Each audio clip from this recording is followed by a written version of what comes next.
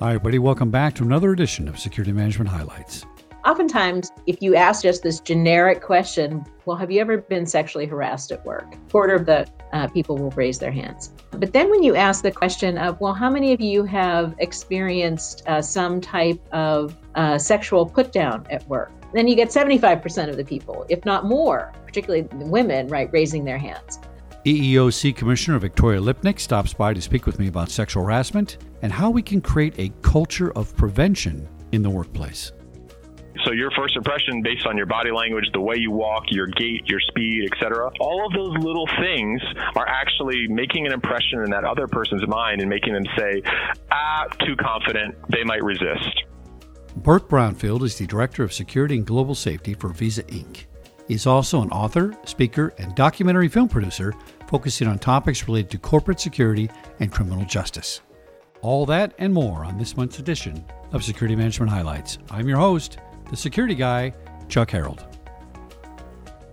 Commissioner Lipnick, welcome to Security Management Highlights. It's a pleasure to speak with you today. Thank you so much, Chuck. Glad to be with you. Now, we're going to speak about creating a culture that prevents sexual harassment in the workplace.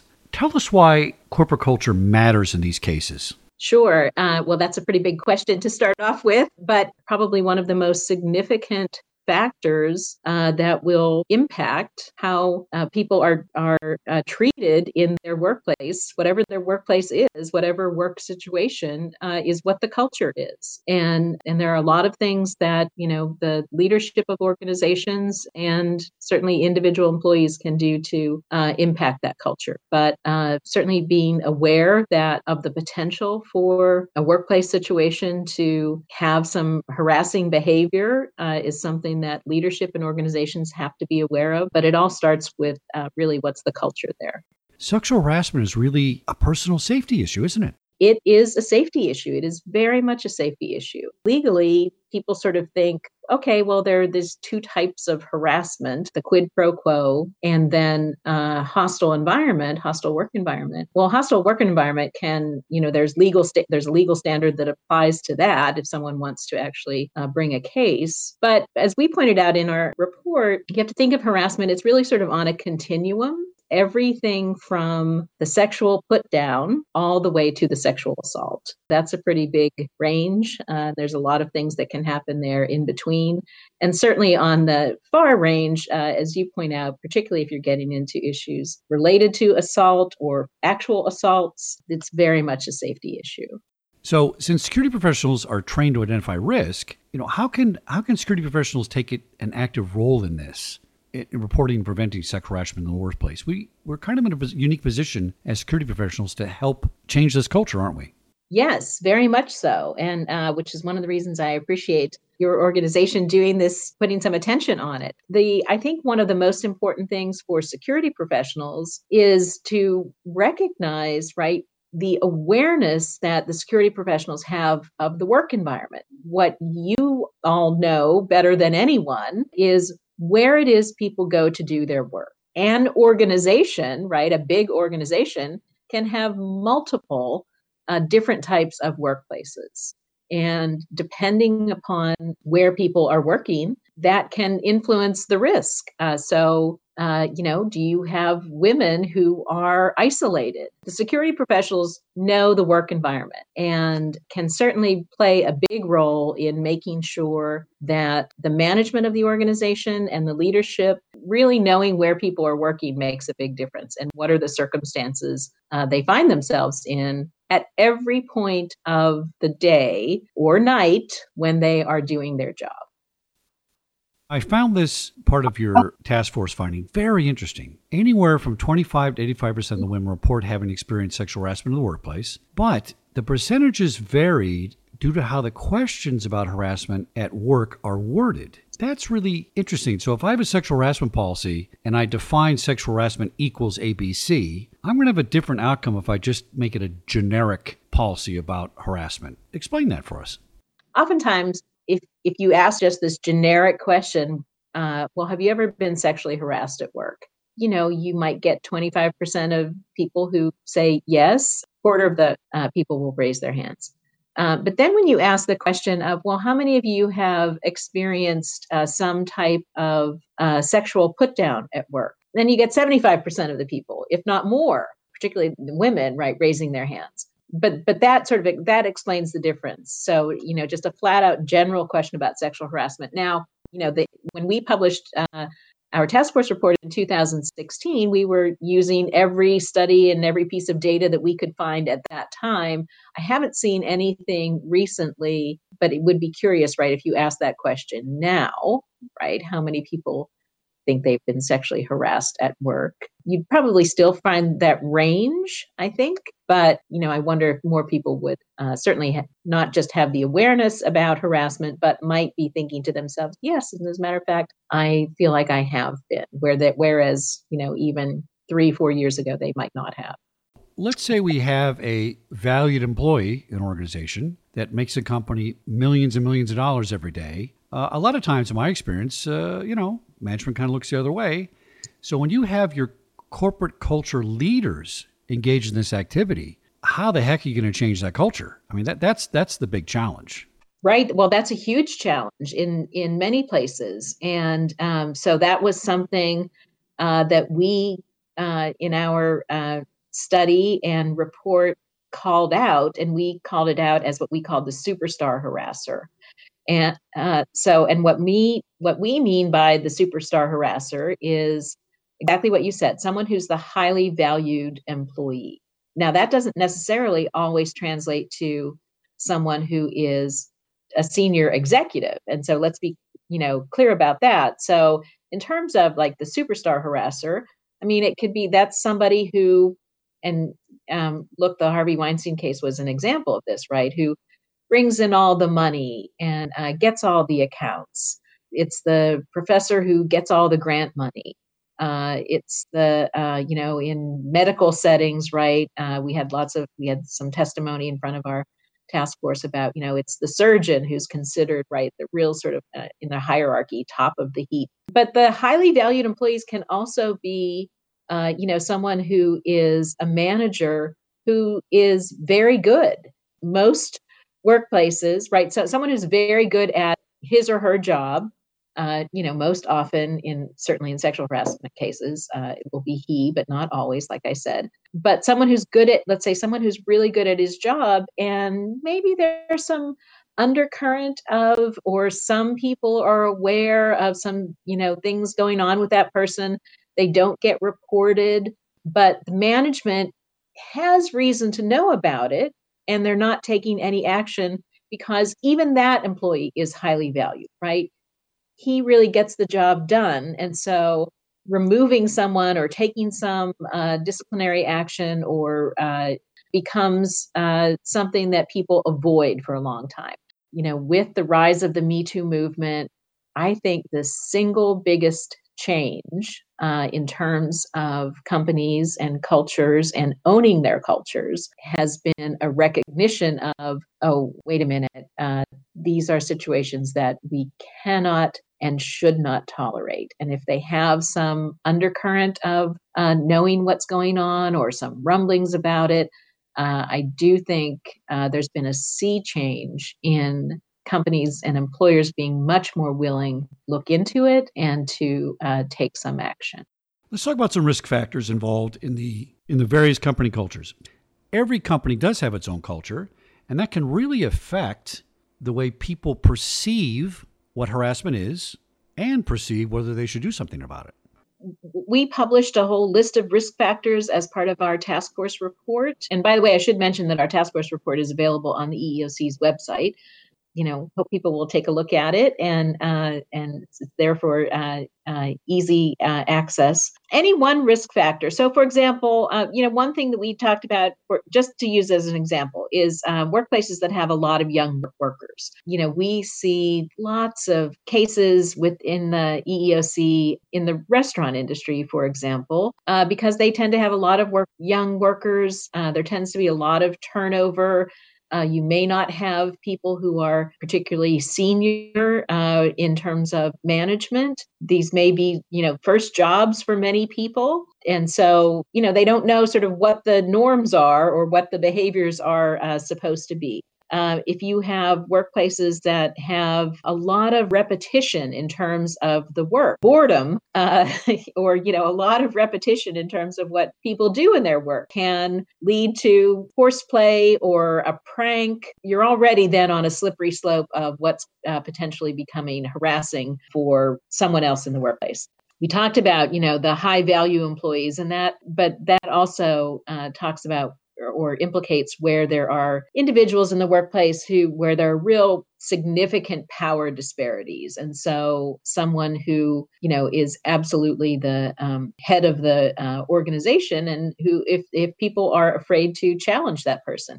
And again, that also goes to, someone who manages people and who, is absolutely in control of and has the real power in a workplace. And, anywhere there is power, there is a potential for others to be vulnerable. But all of these things, all of the kinds of risk factors are things that certainly that safety professionals should be aware of, can be aware of in ways that really benefit the leadership in organizations who want to make sure that their employees are able to do their jobs and not have to work in any kind of hostile environment. There is no safety in not having reports of harassment. So let's say you've gone for the last year and you think, hey, we haven't had any harassment reports, or, well, that doesn't really, what does that tell you? That tells you only that you haven't had to do any internal investigations. It doesn't really tell you much of an assessment of your culture. It's certainly, something to look at, but, again, you have, be mindful of the fact that so few people are willing to report it. Right. So our report talked about how 75% of the people who experience harassment do not report it. And they do not report it because they're afraid to. They're afraid of retaliation. They're afraid of, what might happen to the job that they're doing. That's something to pay attention to. Training, of course, is always something that's important. One of the things that we were very critical of in our report, and this was a highly unusual thing, but we were pretty critical of a lot of anti-harassment training that had been taking place over the last 30 years, again, sort of when the kind of cottage industry of workplace training really developed because of the Supreme Court cases, because it was all and it has been all very focused on legal compliance, not as much about, how do you prevent this stuff in the first place? And how do you create a culture where it's not going to happen? Among the things that we suggested in terms of training, and we really sort of called for a rebooting of a lot of workplace training. We suggested that there ought to be some sense of general civility in workplaces, and what does that mean? And then also bystander intervention, which was something that we suggested.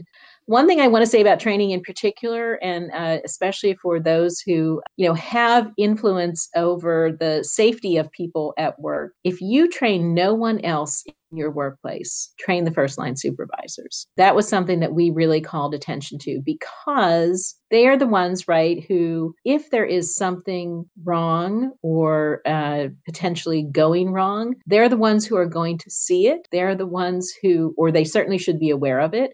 They're the ones who someone is going to come to about it or make a comment about, and they need to know what to do when someone complains to them.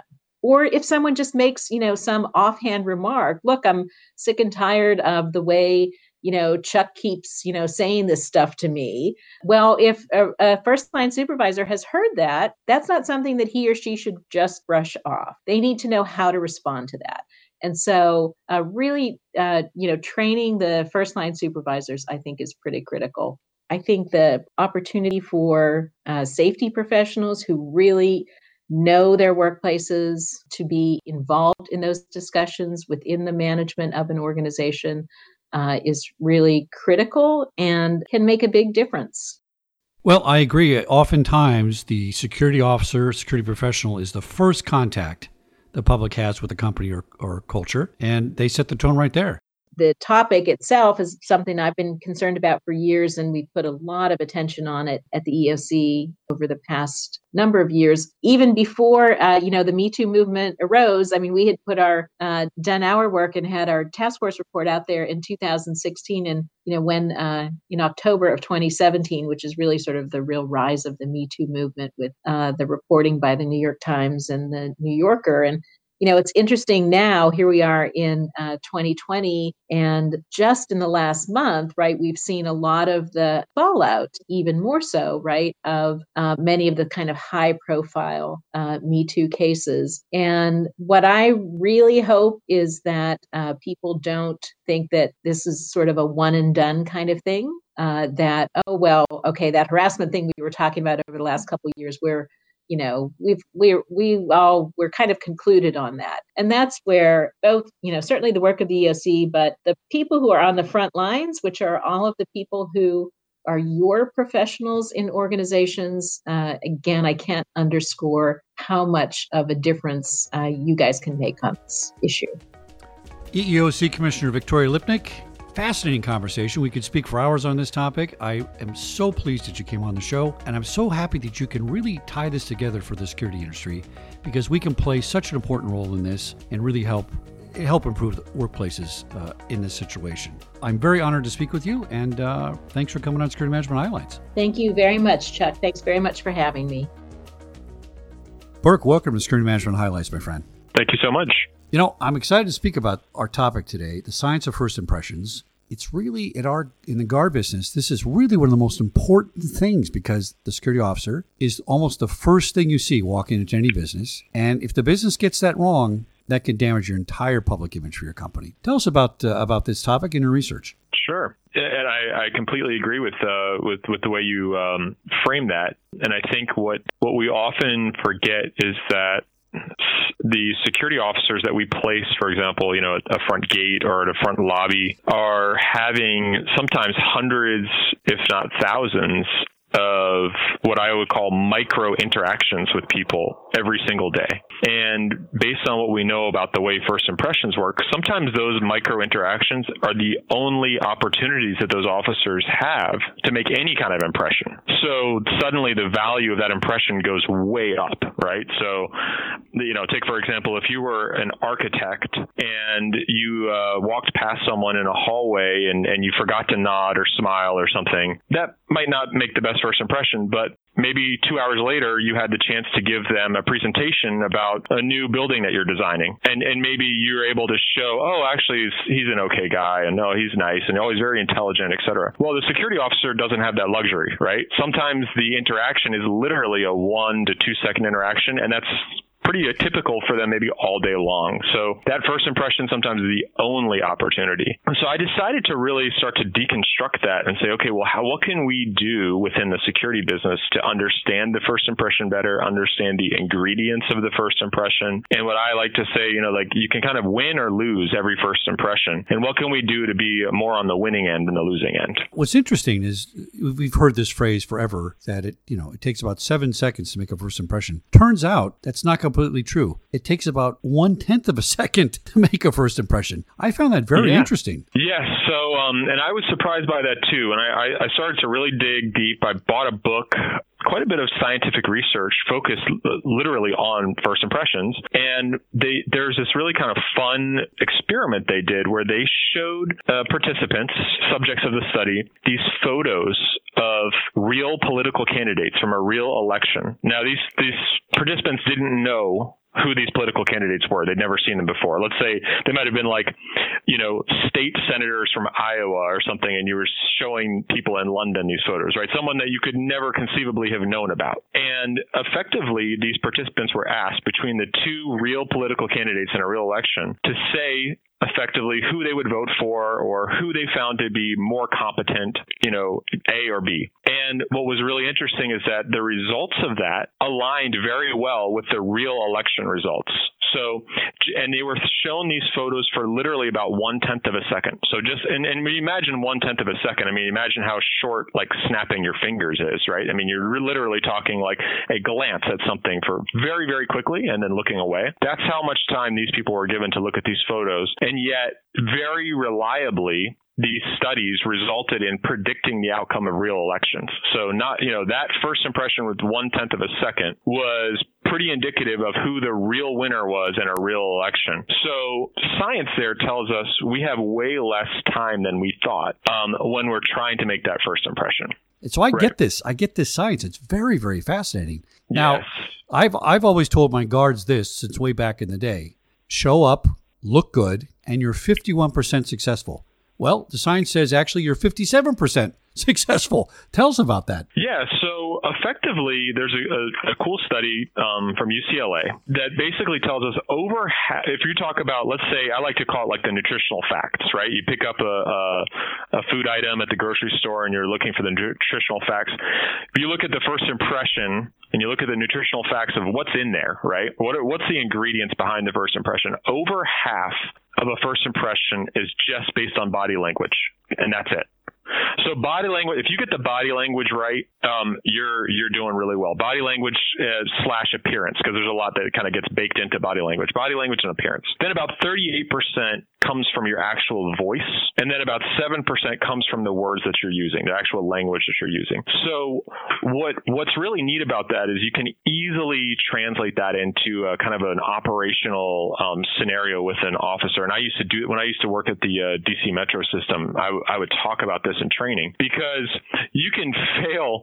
There's plenty of stopping points in the first impression where you can drop the ball and fail, right? So if you imagine a scenario, let's say you're at a front gate, right? You're the security officer at the front gate of a campus, and a car pulls up. Now, let's say that the words that come out of your mouth are "Good evening, ma'am," to the driver, right? So you get the words correct, right? And the way you say it might be correct, like "Good evening, ma'am," like very polite and upbeat. But what if, as you said that, you were staring down at your cell phone, or you were looking at your computer, or you weren't making eye contact, or you were slouched down in your chair as the car pulled up as you're saying "Good evening, ma'am"? Well, the problem is, if you get the part that's worth over 50% is all that body language and the way you physically appear. If you've lost that, you've probably lost the first impression, right? So you kind of need to get it all right in order to really, quote unquote, win the first impression. And again, we've got to remember, now granted, the first impression might only take 1/10 of a second, but we might only have like 2 total seconds available, right? It might be as simple as literally saying those words, "Good evening, ma'am," and that person shows the ID, like, to get into the campus, and then you might say, "Have a great day," and then the person drives on. That's the extent of your opportunity right there.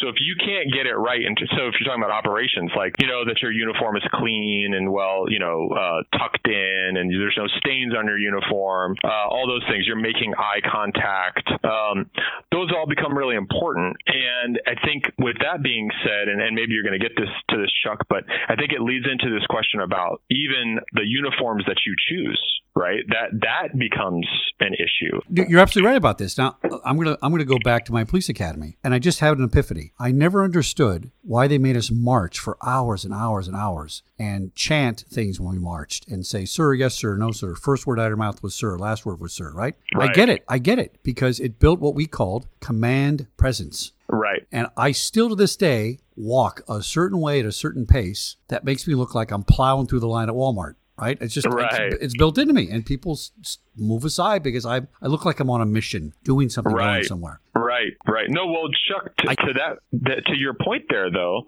So what's really interesting about this is the funny thing about this is this kind of science works on both sides. So separately, a really cool study that happened back in the 80s, and I'd love to hear if someone has redone this study, but basically these psychologists went into prison and interviewed convicted armed robbers, and they showed them videos of people walking down the street. And the main question was, who would you rob? Who would you not rob? And then why? what about the person that you would rob is making you want to rob them? And what about the person that you wouldn't rob is saying, you're saying, yeah, no, not worth my time, right? And exactly what you just said about the way you still walk down the street was one of those major indicators, right? Like, for example, projected confidence. We're still talking again about a first impression, right? So it goes both ways. So here you have someone who is a predatory criminal who's interested in doing harm to someone, and they are actually persuaded or dissuaded from committing that act based on the first impression, right? So your first impression based on your body language, the way you walk, your gait, your speed, etc. All of those little things are actually making an impression in that other person's mind and making them say, too confident, they might resist, right? I'm not going to rob them. Or that person doesn't look very confident. Bad first impression, and that may ultimately lead to them making the decision, I think I can get away with this, right? So it's a very powerful thing. If you have this awareness of the impression that you're making on people, it really holds a lot of power. It is super powerful, and I think this is super cool. Now, here's my question to you. Why can't we emphasize this more on the security side? One answer is we don't have security officer academies, right? Because, this is muscle memory. We marched for hours and hours for months and months, and that just becomes automatic. How do we get this message to a guard to make them feel pride and ownership, command presence, all these things? Because really, their jobs would be so much easier and more effective if they understood this part of it. I think it's so important. Right. Absolutely. I agree 100%. I think the way that I have found the most success in this, where I've had guard force management roles, has been to educate the officers as much as educating the leaders about this, right? You don't know what you don't know. And so some of that involves coming at it from left field, I would say also, because you mentioned, I think, the word pride in there. One of the, you can't have the sense of confidence and that sort of aura about you if you're still searching for a reason to be proud of what you're doing, right? So the leader's job ultimately is to get in front of their teams and their officers and remind them of why their role is so critically important to the business, first of all, right? Because you mentioned in the very beginning, Chuck, that security officer, whether people like it or not, and whether they know it or not, may make or break the impression not only of the security officer or the security team, but maybe the company itself, right? So much like a recruiter for human resources may make or break the whole entire impression of the company with a candidate based on missing an email, not returning a call, et cetera. You might write off the entire company because of one bad interaction with a recruiter. So security officers function very similarly. So number one, I think, is reminding the officer why they should be proud and why they're important. So you give them the underlying feelings that they can grab onto, and then educating them about this science, right? A lot of people just don't know that the science is out there. And if you start to understand better of like, oh, wow, if I'm slouching or looking disinterested, that's a loss. Like, I've just lost that person. And then I try to almost make it, a game in a way of like, okay, I know that I'm going to see 500 people today. Well, out of 500, how many of those how many can I win versus lose, right?